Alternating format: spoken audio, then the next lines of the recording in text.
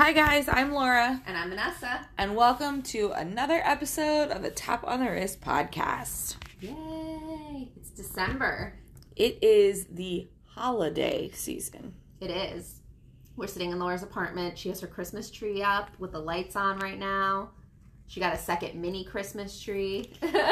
Well, I had to because, I own a ton of Christmas ornaments. But then last year I made my Christmas tree a New York City themed Christmas tree, which I love very much. But there are some of my favorite ornaments not on that tree because they're not New York City themed. So I got a second mini tree. Obviously you needed a second tree. Obviously the answer was to put up a second tree with my favorite ornaments. So that's going to happen this week. It's a little Charlie Brown tree though. It is. I mean, it's from Dollar Tree, right? Yeah. So... and it's only 3 feet. But it's going to be adorable once I zhuzh it up. I'm sure it will be. You also got this cool advent calendar here. Yes. If any of you are lucky enough to live near Trader Joe's, run, don't walk. Because Trader Joe's has the advent of the cocktail hour.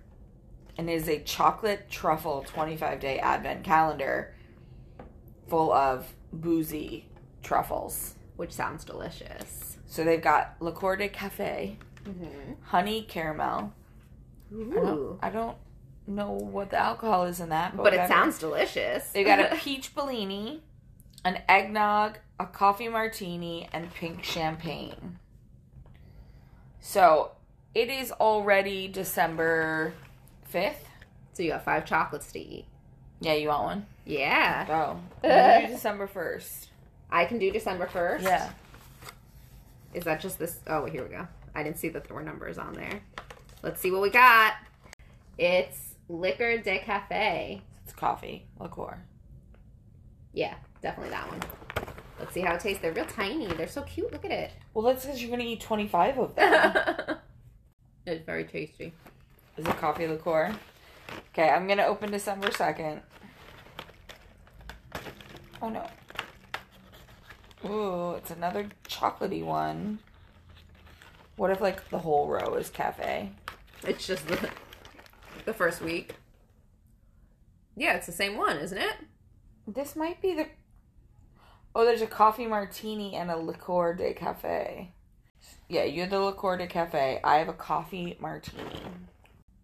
It tastes like alcohol. It did have an alcoholic taste. Mine did, too. It is pretty good, though. Highly recommend. Recommended. It was very tasty. And it's a cute, is 20s-esque It's design. like Art Deco kind of design. Very classy. It's only $3.99. Worth it. Yeah.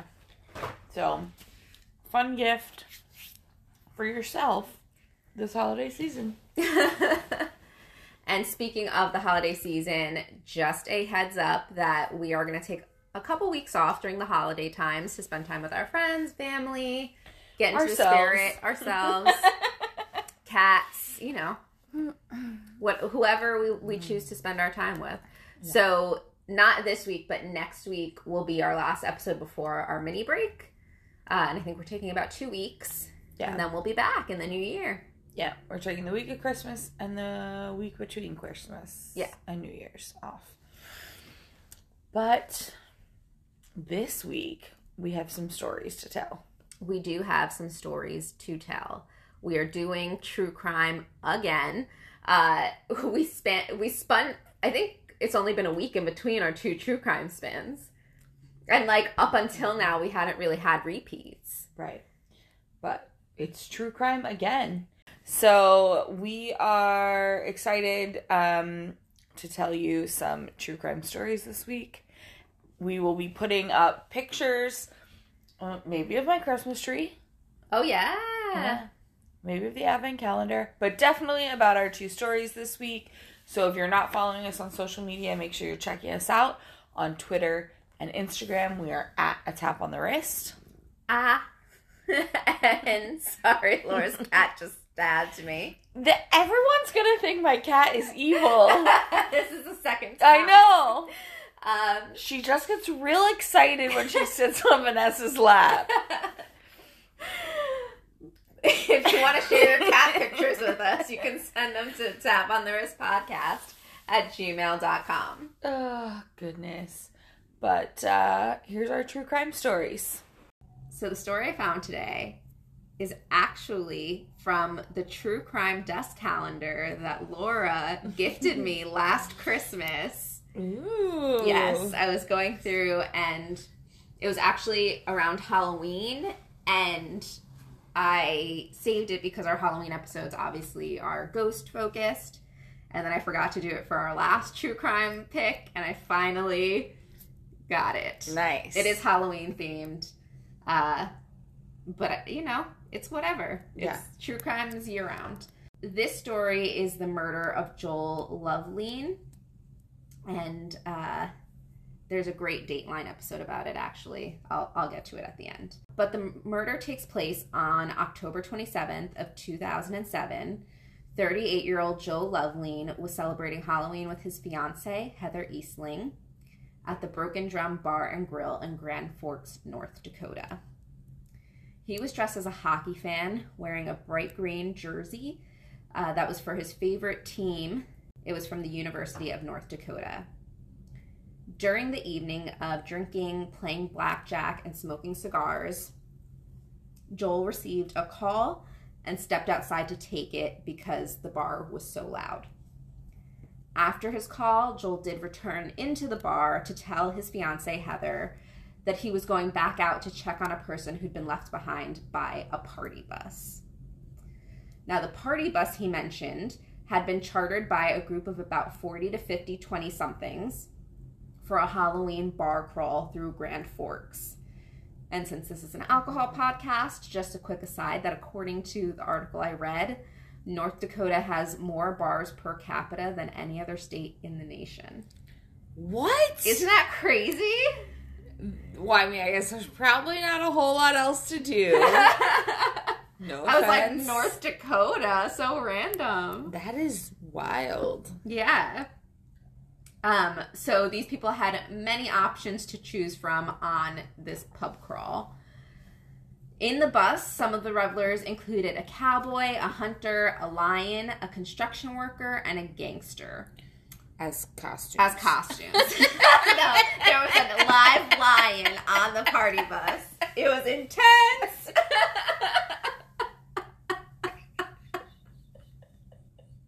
And not only had the group been bar hopping all night, but as expected, they'd also been drinking on the bus, as you do. I mean, it's a party bus. It's a party bus. They apparently had an estimated 325 Jell-O shots on the bus, which is... That's a lot of Jell-O. A lot of Jell-O shots. 325 Jell-O shots by 40 people. That's like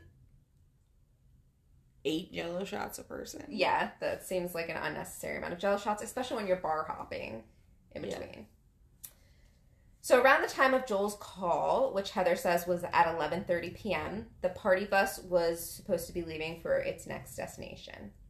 And as I said, Joel claimed that someone had been left behind, presumably intoxicated and in need of help, and he went to check on the person.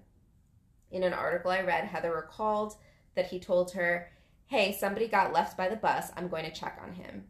She then said that he kissed her and went outside. Unfortunately, this would be the last time that Heather saw Joel alive, because just moments later, he was laying dead outside the bar, having been beaten so severely that the bones in his cheek had been broken and he had choked to death on his own blood. Which is horrible. But, like, that quickly and no one saw it? It was very quick, yes. And no, nobody saw it. Another bar patron found him after it had happened and ran inside the bar yelling, "Call 911." Heather and I presume some others ran outside, and she found Joel unresponsive on the pavement, covered in blood from what appeared to be a head injury. She said of the night, quote, "Joel was lying there with blood all over the cement near his head in the parking lot. We couldn't get a response out of him." And even though he was rushed to the hospital, there was unfortunately nothing that could be done for him. Again, he had already choked to death on his blood. The police did immediately start investigating that same night, but there were a couple of unfortunate factors at play. So first, the party bus was, of course, gone at this point, which means that a large pool of suspects, 40 to 50 people, and witnesses were no longer at the bar. Secondly, it was a Saturday before Halloween, which meant that most, if not all, of the witnesses and suspects were in costume. So people were wearing face paint and hats and masks and just weren't as easy to identify as people normally would be. And lastly, there was a lot of alcohol involved. Most of the witnesses were intoxicated. The suspects were intoxicated. So it was hard to get a clear picture of what had happened that night. There were, however, still about 80 people at the bar when the police got there, and they were able to gather enough information to go after some people. And they did find one piece of evidence, which was a bloodstained piece of torn costume. It was yellow and looked like a foot or a paw, and it did have, again, some blood splatter on it. So from the witnesses at the bar, police were given some costume descriptions of people who had been seen with or near Joel. This included the clown, the cowboy, a gangster, and a construction worker. Armed with these costume descriptions, the police went out in search of the party bus and these specific costumes. The first suspect they found was the clown. And I don't think I mentioned there is some surveillance footage from inside the bar. Unfortunately not from outside the bar, because it would have made the case a lot easier. But I think they were able to kind of identify what people looked like from some of the tapes. So they found the clown, and when they found him, he was crying and his hands were shaking, which of course made them suspicious. They were like, what traumatized you, sir? He said that it was because of a fight with his girlfriend. And according to police reports, he at some point said, I guess things got out of hand tonight. And police were like, what? What do you mean they got out of hand? But at this point, he kind of started to shut down and he asked for a lawyer. The next person they found was the cowboy, who was apparently the person who had organized the party bus. And he also acted suspiciously because he gave the police a false name and a false birth date. And he became physically aggressive with them, which I'm sure is partially because he was drunk at this point. And though he was restrained with handcuffs, he wasn't actually arrested. And another odd thing he did was that when the police mentioned that someone had died, he asked if the victim was wearing a green shirt with the initials UND on it. So, why did he assume it was that person? That's suspicious. Yes. According to the detective's report, he not only admitted to seeing a large guy wearing a UND jersey in the parking lot, but also said that the man had blood on his face, but no significant injuries. And I will note that during the subsequent trial, he denied ever making these comments, and also the clown denied that he cried. So, just weird shit. Just kind of weird. Just weird occurrences, and then there's a lot of drinking involved. So when they sobered up, they probably couldn't remember. Yeah. What they had done and or what they had then said to police. Right, exactly. Which is why they were then brought in the next day for further questioning by the police when they were sober and more coherent. And it was there that they were able to kind of give a better timeline. The police learned that there were 2 passengers on the party bus who had gotten into a fight outside of the Broken Drum before it departed. And those 2 were the hunter and the lion, which is a little bit ironic. But it was a hunter in an animal costume. But those were the people that were fighting. And according to the police reports, it was noted that the lion grabbed a member of their group by the collar and pulled him to the ground, the member being the hunter. And this was all without provocation. They noted that the lion costume was crude and it was fashioned out of a yellow hoodie. And guess who didn't get on the bus because they were told they couldn't? The lion. Now, if you remember, Joel said he was helping someone who didn't get on a party bus. So we assume that was the lion. And didn't you say there was a paw, like... Yes, glove? There was a little paw. I mean, I don't know many hunters, but pretty sure they don't have paws. Yeah, pretty sure cowboys and clowns also don't have paws. Like, the only costume that was mentioned that fits that bill. Lion. And in addition... I think the lion's lying. Oh. Sorry. So not only was he not told not to get on the bus, but witnesses on the bus claimed that as it was pulling away, they saw him speaking to a guy in a green hockey jersey, aka Joel. Now, at this point, the other suspects had been cleared because they were all said to have been on the party bus with everyone else. The lion was the only one left behind. There were also 2 other men who had been dressed as a gangster and a construction worker who claimed that before they got on the bus, they had approached the lion, but Joel had kind of like come up and like tried to like help ease the tension. They insisted that the conversation didn't get heated and that they had even kind of like joked around about like supporting different hockey teams and that it was totally fine and they just got back on the bus. No big. So because all these other people had been cleared, the police began to focus on the man in the yellow hoodie, or the lion. But before they could get to him, the lion actually made his own way to the police station. The lion was a man named Travis Stay, and his is the only name I'll say because in the articles I read, everyone was referred to by their costume. So I assume that was intentional, like they didn't want to be named. But Travis Stay is named. And he went to the police station because he had heard that they had been looking for a man in a yellow hoodie who had been at the Broken Drum on Saturday. And he knew he fit the bill. Travis was 23 and a nursing student. And he explained to the cops that a man in a hunter costume had punched him in the face in the parking lot, which is a little different than what everyone else had said, saying that he had kind of started the fight. And while in questioning, police noticed that he had bruises on his face and he had cuts on his hand.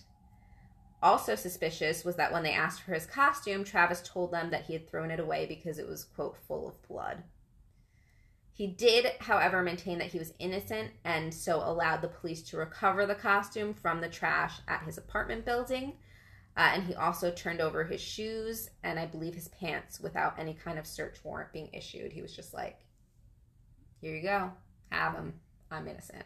Right. He did note, however, that he had 10 drinks that night and that he was so intoxicated that he couldn't remember what happened between being punched and then getting in the cab later that night to get home. He also never remembered talking to Joel, and despite him being blackout drunk, his instinct told him that he was innocent. He said, I just knew I didn't have anything to do with it. And though the loss of memory seems pretty convenient, Travis claims that it was something that had happened to him like several times before while drinking. He said that the people he was with, his friends, said that his personality didn't change during these blackouts and that he was described as happy-go-lucky when drunk.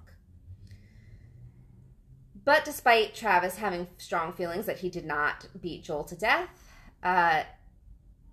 not only had he been seen fighting with the hunter, but another man came forward and claimed that on his way home, which was sometime after Joel's murder, Travis had started to follow him and eventually attempted to punch him in the face without provocation again. So there are like multiple accounts of Travis being kind of violent that night while he was drunk. And he just doesn't remember any of it? And he doesn't remember any of it. That's terrifying. Yeah. And apparently this happened several times. Like, I feel like I would be terrified if that happened to me once, that I, like, didn't remember an entire night. Like, I'd stop drinking. Let alone, like, doing it over and over. But, you know, to each their own. Actually, please don't get blackout drunk. Because you never know what you'll do. Yeah. And then the truly damning evidence came through. So some of the blood that was on Travis's hoodie and on his shoes matched Joel. Not good. Again, as we mentioned, the costume, the lion paw was found. That also had Joel's blood on it. So, not looking good. It's not looking good for the lion. Nope. So with evidence mounting, Travis was arrested and charged with murder. He was offered a deal of less than 10 years in prison if he pled guilty to manslaughter, but he turned that down immediately with no hesitation because he maintained that he was innocent. During the trial, all of this evidence that I've just mentioned was presented. There were also multiple witnesses that confirmed seeing Joel and Travis speaking. And as an article I read from NBC News wrote, quote, prosecutors painted Stay as the bruised and angry loser of a fistfight who attacked the Good Samaritan who'd come to his aid. However, despite prosecution thinking this was like a slam dunk case, jurors saw holes in it.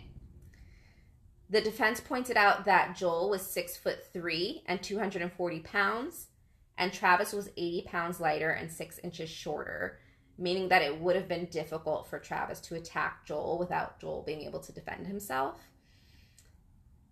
The prosecution did counter that by saying it was possible because Joel was also drunk, so like he wasn't at his best or like most aware. Right.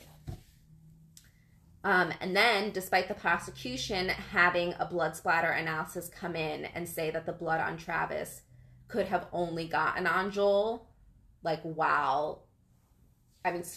only gotten on Travis while Joel was on the ground being beaten, meaning like it splattered up on him while he was beating. The defense brought in a different blood splatter analyst who said that it could have happened in many ways. Like, he could have been helping Joel, after he had been beaten up. He could have, Joel could have coughed up blood onto Travis. Okay. So that was another hole. Then there was also an ER doctor who said that the cuts the police had noticed on Travis's hands weren't severe enough to have come from beating a man to death. Also, in regards to Travis trying to attack another man later, trying to show that aggression, he said, quote, he's drunk, he's inept, he's had 2 targets to swing at and missed them both and fell down. So basically he was saying that instead of it being evidence against Travis, it showed that he wasn't capable of beating somebody up. He couldn't even hit these two people. Right. He was too drunk to actually land a punch. Right.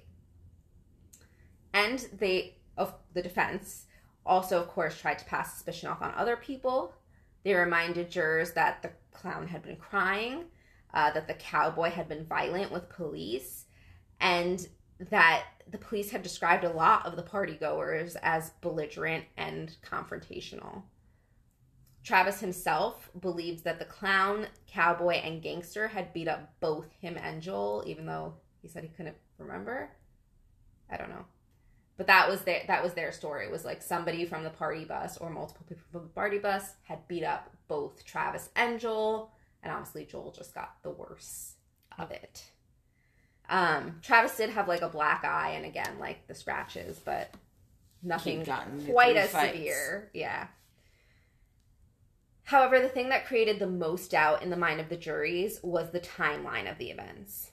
So according to the footage from the security camera in the bar, 3.5 minutes after Joel had left to go help this person, the clown was seen exiting the bar. And everyone on the party bus agreed that the clown was on the bus when they left, which means that despite what the prosecution had said, the party bus was still there when Joel was beat to death for at least 3.5 minutes while the clown was still in the bar. Right. So they were basically saying they weren't alone. Anyone could have walked into the parking lot that was on the party bus. It hadn't left yet. It was completely plausible. One of the detectives on the case later admitted that the police were investigating under the presumption that the party bus had left before Joel was beaten, and said that he would have sought out the names of the cowboy's friends if he had known that the bus left after Joel was assaulted. So. Right. Well, because it's a lot more witnesses. Yeah. Potential witnesses. Right. The trial lasted for 9 days, and after 5 hours, the jury decided to acquit Travis Day.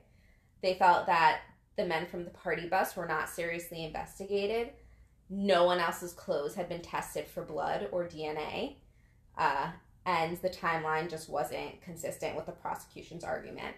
And so they weren't saying that Travis didn't do it, but there wasn't enough evidence to prove that he did. Right. It has to be, like, without a doubt. Right.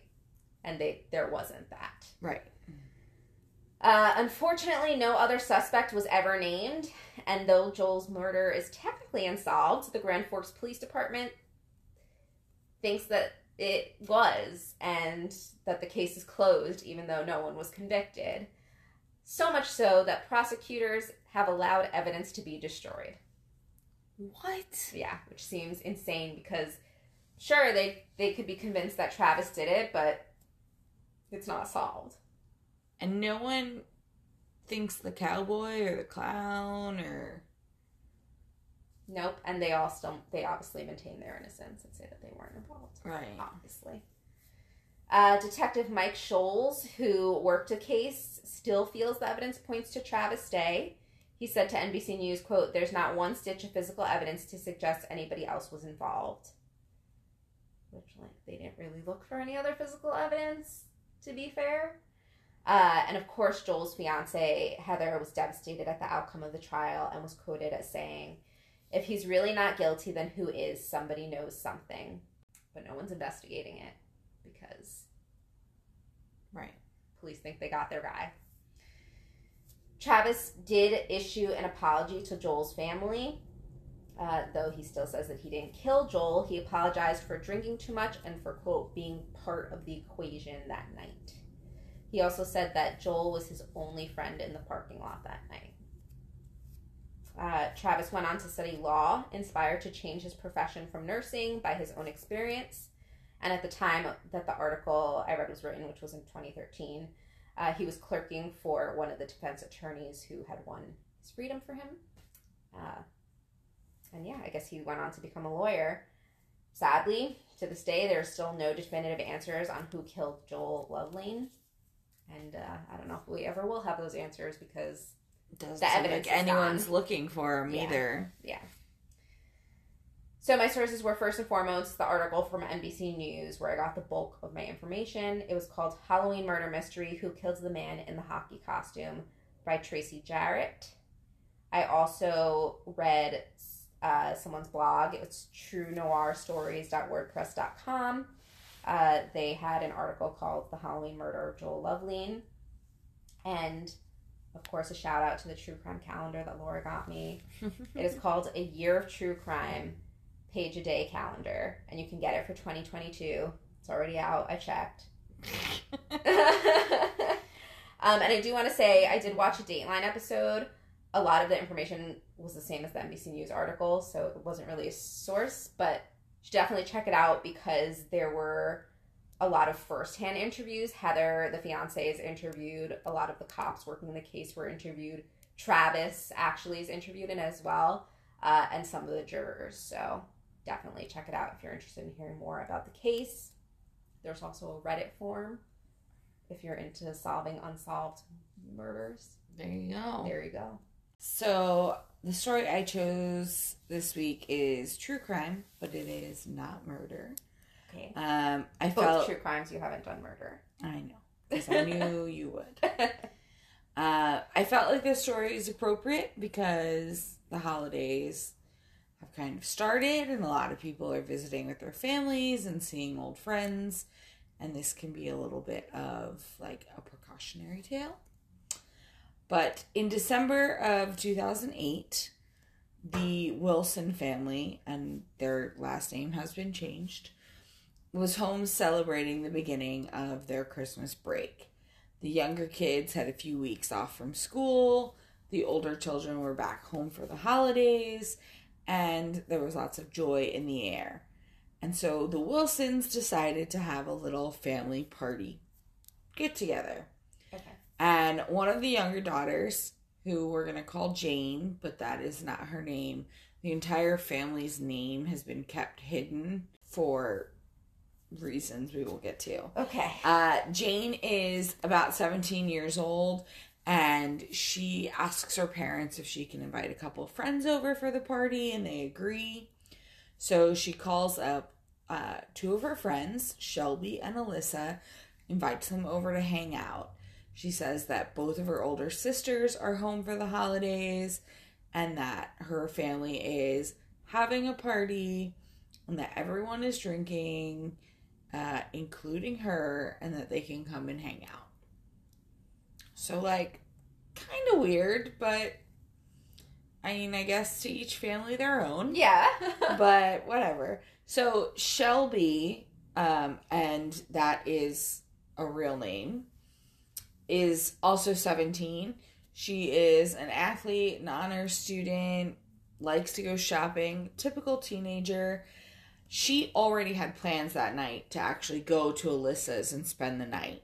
Okay. And so she was like, well, I'll just pick up Alyssa and we'll go to the Wilsons' house and party with them instead of a slumber party at Alyssa's house. What happens is Alyssa, or Shelby, is kept on a very tight leash by her family, and she actually doesn't have her own car, so she has to beg her older sister to get permission to borrow her VW Beetle, and she even like offered to take it and wash it and have it detailed the next day. Okay. So her sister agrees. Shelby packs her bag. She goes to Alyssa's, picks her up. It's noted that they stop and get tacos for dinner, and then they head over to the Wilsons' house. Now, when they get to the Wilsons', it's fairly late, like already after midnight. So I'm like, what time was she going to spend the night at her friend's house if she wasn't there already? Whatever. The timeline is very strange. But they get to the Wilsons shortly after midnight, and it's very clear that all the members of the Wilson family have been drinking, including Jane, which she didn't normally drink with like her friends and party, but she was like drinking that night with her family. I know. I don't. Again, not my family. So Shelby, just like most teenagers, did use her phone. Social media wasn't as popular. There was social media, but it was mainly like some text messages that are used throughout the rest of this story to kind of build the timeline of what happened, and some pictures as well. So at one point, Shelby texts a friend who asks what she's up to, and she wrote, I'm at Jane's house. It's just family. It's nice, though. There's nothing like a Wilson party. Smiley face. She also, at one point, snapped a picture in front of a full bar of alcohol, so you can see her in, like, the reflection of a mirror. Mm-hmm. And then there's, like, a couple other pictures of her with, like, members of Jane's family. Like, one where the dad is there, one with the older siblings. Uh-huh. So, like, it's very clear the party is, like, kind of mostly family, and then Shelby and Alyssa. Vacation had begun. Or had it. But the night doesn't just continue as a friendly family party. According to statements to the police, Jane's parents and her older sisters headed upstairs to bed around 1 o'clock. So, about an hour after Shelby and Alyssa arrived. And so, before going up to sleep, Jane's father told the girls not to drink and said, like, that part of the night was over. You can have your slumber party. You guys are free to hang out. But, like, we're not drinking. Like, the drinking portion of the night is over. Oh, how responsible. After having a bunch of teenagers drinking with you. Yeah. And he left them where they had been all night with a completely open bar, and he went up to bed. I'm imagining in like a basement area, like a rec room kind of thing. Yeah. But, or maybe it's like a den, or I don't know. But the 3 younger 17-year-old girls are left alone. And, you know, Jane's father kind of had every right to be suspicious of the girls drinking because they'd been caught experimenting and drinking before at different events. Just been drinking with the family? Yeah. Well, yes, but I guess he didn't want them to continue drinking and getting drunk. He was just like, oh, we let you have a little bit of fun, but now it's over. Just watch a movie. Yeah. You know, whatever. Right. But in previous weeks and months, the girls had kind of been experimenting more, going to more parties with their friends, coming home drunk. And according to Alyssa, you know, it was normal teenage stuff. They weren't party wild animals, but just doing what all their friends were doing. And that's what kids their age did. They were just curious about alcohol, curious how much they could drink, curious what different types of alcohol did to them. Would they pass out? Would they remember what blacking out was like? And I was like, that's not normal teenage stuff. Like, I didn't have that phase. No. Like, I'm not saying I didn't drink as a teenager. I didn't drink that much. But, like, I also wasn't like, what happens if I drink all this alcohol? How much does it take to get me to pass out? Never. Not even in adult life or teenage life did I think, let me experiment with that. No. Well, one exact quote from Alyssa is, you just drink until you're out, and then you sleep it off. No.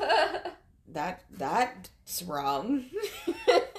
So, Shelby, who I mentioned before, her mom was kind of strict. She was a former corrections officer and had served her whole career in police. So she kept Shelby on a pretty tight leash. And just the month before, Shelby had been caught attending a beer pong party and had been grounded for a full month. So this was like the first night that Shelby was really allowed out. And it was to go to a slumber party at her best friend's house. They didn't know about this event at the other house. I would imagine not. So her mom said, you know, we knew Alyssa, we knew her parents, and we had no problem with her going and having a slumber party at her best friend's house. Right. You know, no big deal. And I just want to briefly mention the area that all this is taking place in is a town called Redding, California. It's described as a safe place to raise kids. And it's known for its lakes, caverns, hills, and fields with grazing horses. Lovely. It's a place with a small town vibe where a teenage girl won't get away with much, especially if everyone knows her mom is a former cop and her dad is the labor rep for most of the public employees who live there. But we're going to go back to around 1 a.m. on the evening of December 19th, 2008. So the older Wilsons go upstairs to bed, and that's when the drinking was supposed to end. But that's when the girls just got started. Of course. So Shelby's drink of choice was vodka, and she'd set a goal that night. Would you like to take a guess what her goal was to drink? A whole bottle? It's a good guess. It was 15 shots of vodka. 15 shots. Okay. That's what she told her friends she was going to drink that night. So she decided to, like, make it like a competition. And she was, like, texting a bunch of people, like, after every shot, like, number 5, number 6, number 7. I feel drunk after, like, 2 shots. Yeah. Her friends tell police, I honestly don't know why she got that number in her head. Maybe she saw someone do it at a party. She was competitive. Shelby was a natural athlete. She played volleyball and was on the cross-country track team. And Alyssa said that her and Jane told her that it was a bad idea. Some of her friends she was texting told her it was a bad idea. But that was Shelby's goal, and she was determined to make her goal. And that's what she does. So they happen to know the first shot happens at 1:08 a.m. as per text message time stamps. And when that first bottle of vodka ran dry, they found more in Jane's parents' bar. And there's pictures of that evening. Shelby posing for photos with the second bottle. And she also continued to like track her shot intake via text messages to friends. How could she even text message? Yeah. So only 30 minutes later, so we're talking around 1:38, Shelby had already consumed 10 shots. In 30 minutes? Yes. Now, Shelby was 5'6" and 107 pounds. And she was just taking shots so rapidly. Like, her body wasn't even processing them, and she was just drinking them. And, like, I can't imagine. I weigh much more than Shelby weighed, and I also can't imagine taking that many shots in one whole night, let alone in one 30-minute period. Oh my God. But I guess you would have to take them that quickly, or you would be too sick to continue. You have to almost do it rapid fire. Before your body processes what you've done. Right. Almost like when you eat really fast and then all of a sudden you're super fucking full and you're like, but you didn't realize it. So I think like the chugging or the binge drinking of the shots at that pace, her body didn't even have any time to react. And so her texts did get sloppier and sloppier. And when she sent her like goal or final text of the evening announcing that she had matched it, guess what time it was? 1:45. Close. 1:58. Oof. So in less than 1 hour, Shelby had consumed 15 shots of vodka. And I don't really know her pour size, if they were like actually like traditional shots, but if she did like the 1.5 ounces, it's 22 ounces of vodka consumed in less than an hour, which is a lot of alcohol. Yeah. So it's no surprise that quickly thereafter, Shelby begins to feel sick. So Jane takes her to the nearest bathroom and she vomits. Shortly after, Shelby kind of passes out, and Jane and Alyssa don't really know what to do. They're both drunk, Jane and Alyssa, because they had been drinking, just not to that extent. Yeah. So, like, what do you do when your friend is kind of passed out and sick? You know, like, she's in the they put her in the bathroom, they kind of prop her up next to the toilet. You know, they're checking on her every few minutes, but, like, they didn't know what else to do with her. Kids. Yeah. So at around 2:30, Jane is kind of getting concerned because Shelby is like really passed out and like not like really out of it. So Jane takes Shelby's phone and starts to text a boy they all knew, who's pretty good friends with them. And she texts him, and his name is redacted as well, but she texts, "She won't sober up at all. I'm freaking out and have no idea what to do." And there are, like, spelling errors in there and, like, what shorthand, like, text speech because she was drunk. And then another text said, "Shelb is out. I fucking need help." Another text said, "Shelb is just half snoring, shaking. I need you so dab right now," which they believe was bad. Yeah. And so eventually this boy responds and he says, "Well, I'll come over and check it out, but it's so late I've got to tell my parents that I'm leaving." And Jane kind of freaks out. She doesn't want any adults involved and to know how bad her friend is. So she's like, no, just like leave your parents a note so if they wake up they know where you are. He's like, no, I'm gonna wake my parents up and tell them. And Jane's like, just forget about it, don't come over, like, I don't want adults involved. Like, if you tell your parents, they're going to tell my parents. Well, and so he was actually responsible. Yeah, I know. And so he decides he's just not going to come. Jane drops it. And he sends one more text that says, "Feel better, Shelby," smiley face. Oh, I wish he had still told his parents. I know. So Jane and Alyssa eventually go to sleep and leave Shelby propped up on the toilet in the bathroom. And Jane didn't sleep a lot that night because she was really freaked out. And around 8 o'clock, her father wakes up and is getting ready to go to work. And it seems, based on the articles I read, that he owned a veterinary practice that was on their property. Okay. So maybe it was like some kind of big animal vet thing. Yeah. Because it was noted he was on the property at work, but like not in the home. I don't know. It's somewhat confusing. Okay. But he runs into Jane in the morning and he said, "How was the evening with her friends?" And Jane, still trying to protect everyone and not get everyone in trouble, says, "Oh, it was good. Shelby's not really feeling so well, but everything is fine."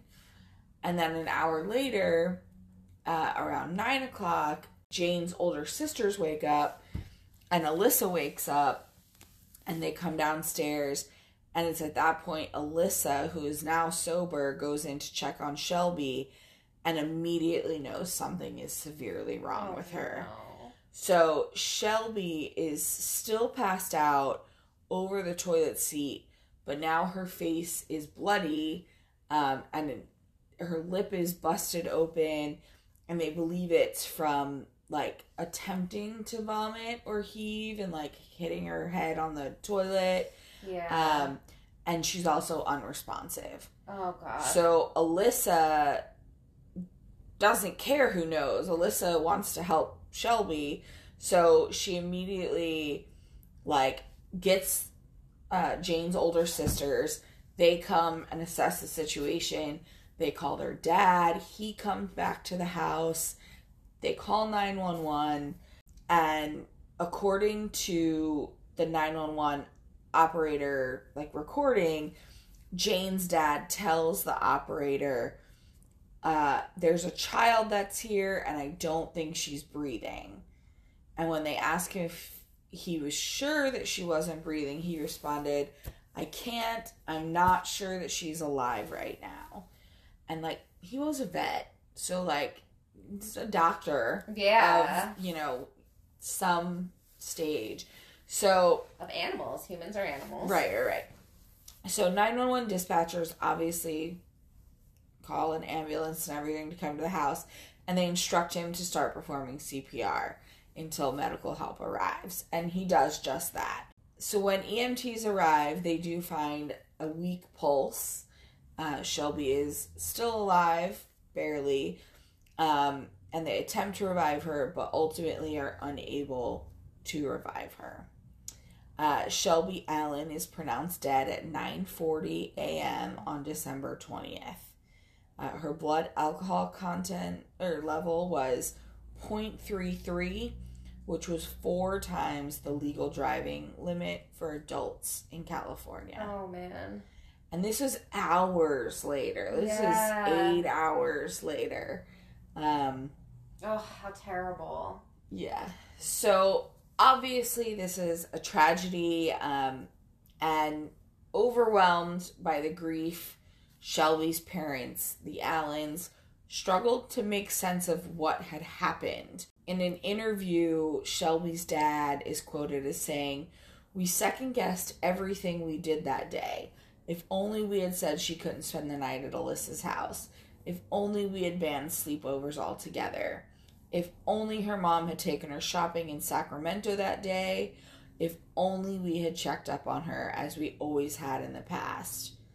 If only we'd known more about alcohol poisoning and binge drinking so we could have educated her. All of these things go through our minds to this day." But they still wanted answers, how did she drink so much? when there were adults in the house. Right. How did it get that bad?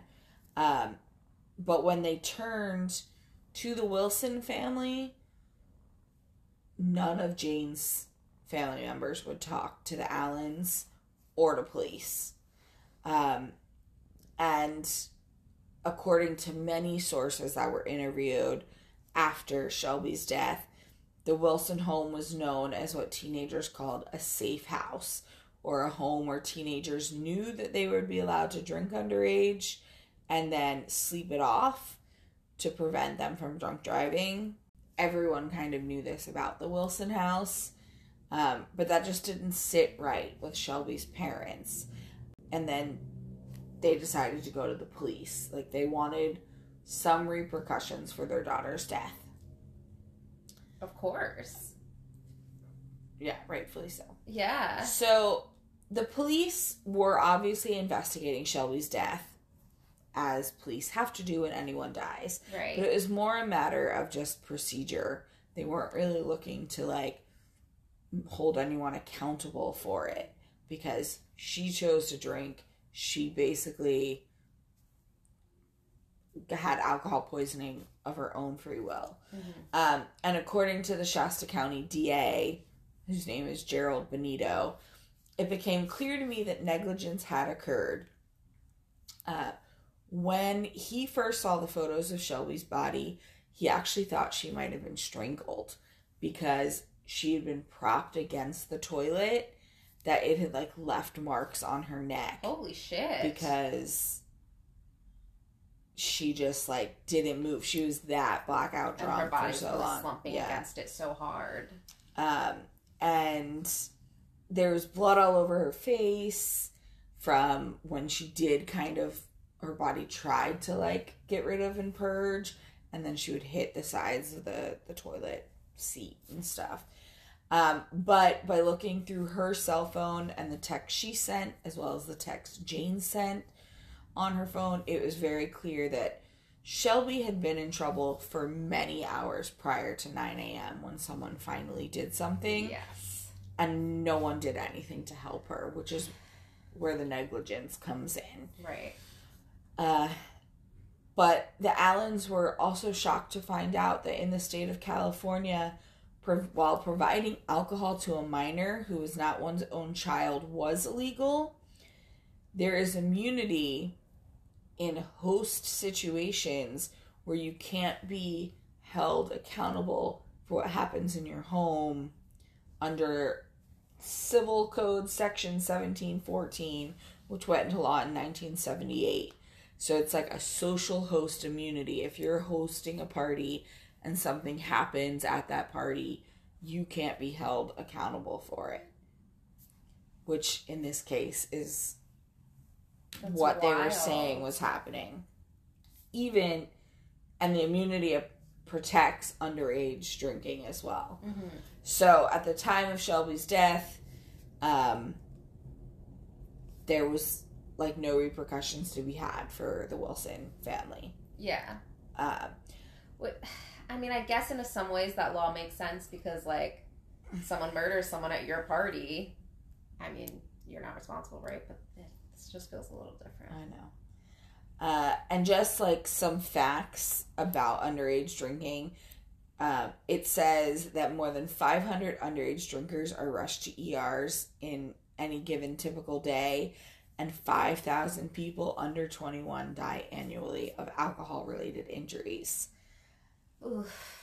And that number is actually estimated to be low due to underreporting, like parents that don't want their minors' numbers reported and things. But who is accountable in this situation? A young girl died, and who should be held accountable? Is she accountable?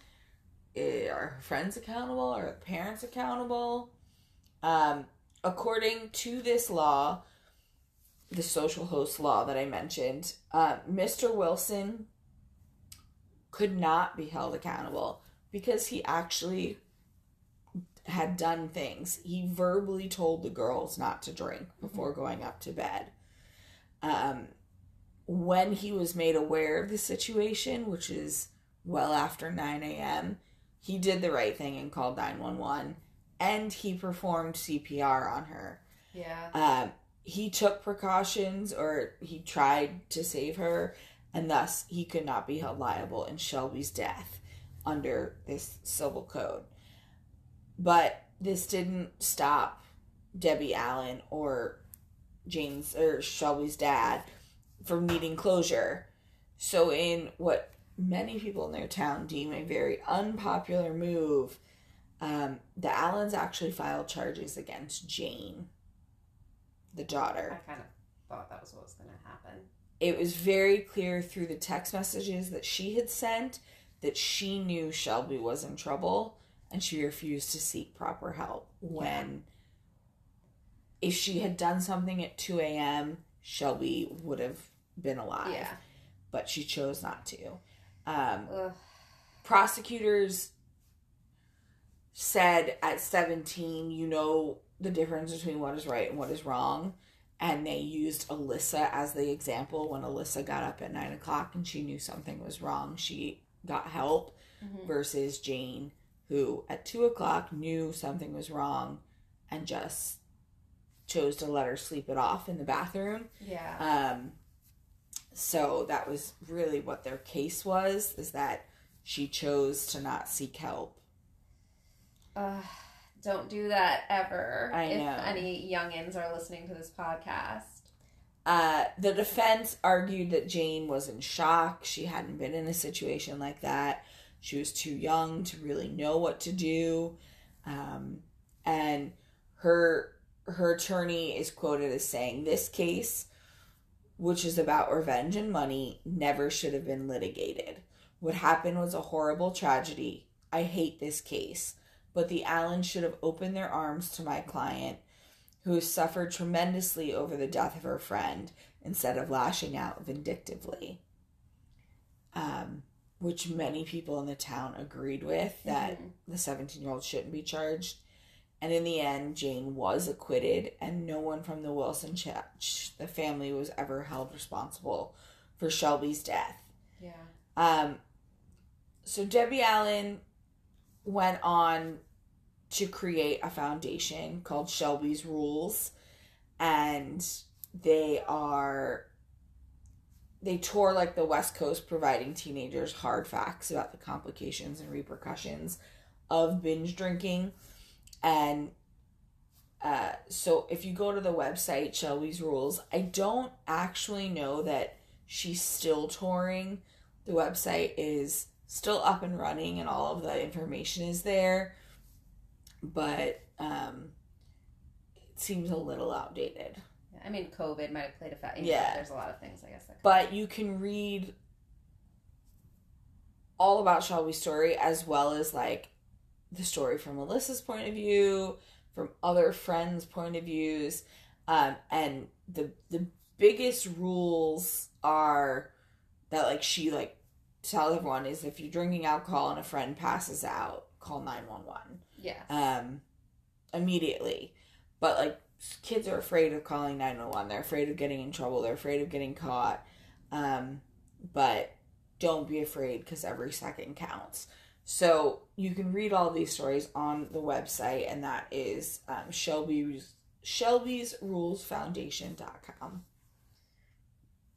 So Shelby's mom, for many years, toured with Alyssa, who was the other girl involved that night. Alyssa says that she continues to have nightmares about that night. And during the investigation, she admitted to underage drinking. She served 50 hours of community service. And she actually made the issue of alcohol poisoning and underage drinking her senior project that year. And she had a newfound zero tolerance perspective on underage drinking, which she said did not make her very popular when she went to college. But that's just what she did. Yeah. So a quote from Debbie Allen, Shelby's mom, says, "Life gives you two choices when you suffer a tragedy. Give up or move on. I have a husband and another child to love and take care of. I must move on. for their sake, if not mine. But now I also have a mother's passion to educate teens about the dangers of alcohol poisoning amid this new culture of binge drinking. A danger many know nothing about, and a danger my family learned about in the hardest way imaginable. It's not a matter of staying strong, it's a matter of doing what needs to be done, no matter how you are feeling, no matter how sad you are.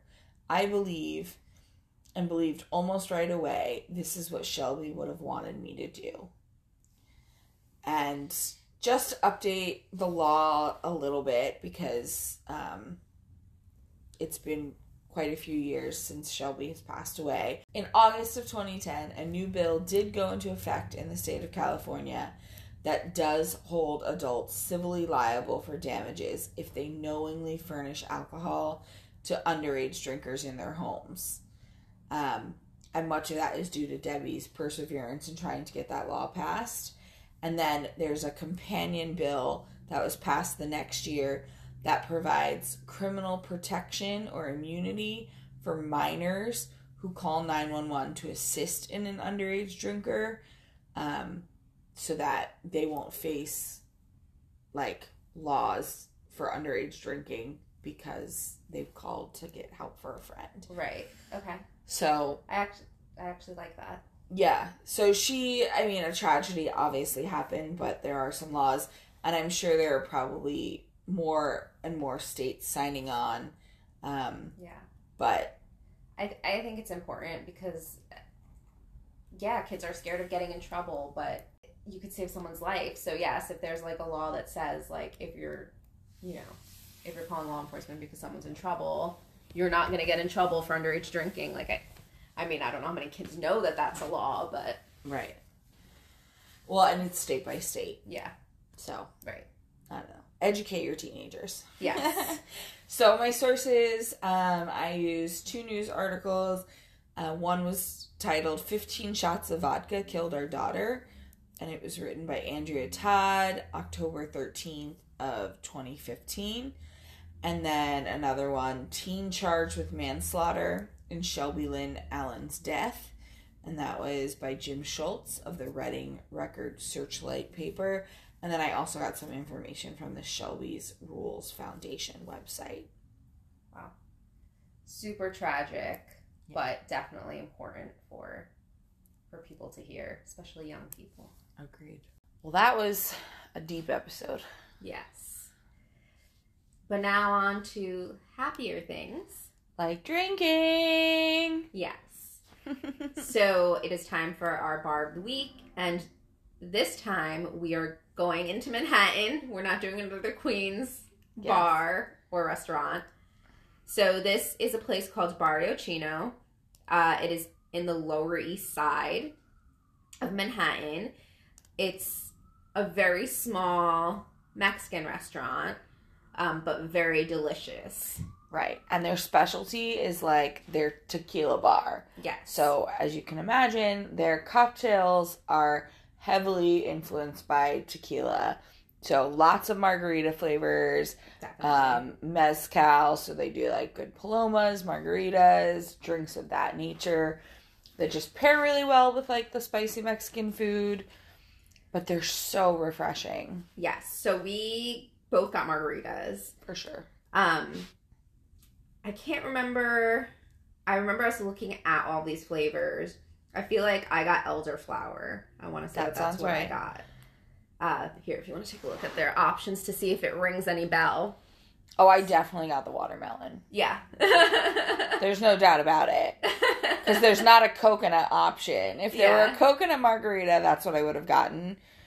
But I definitely had the watermelon margarita. But they have some interesting flavors. They have jalapeno lime, the elderflower.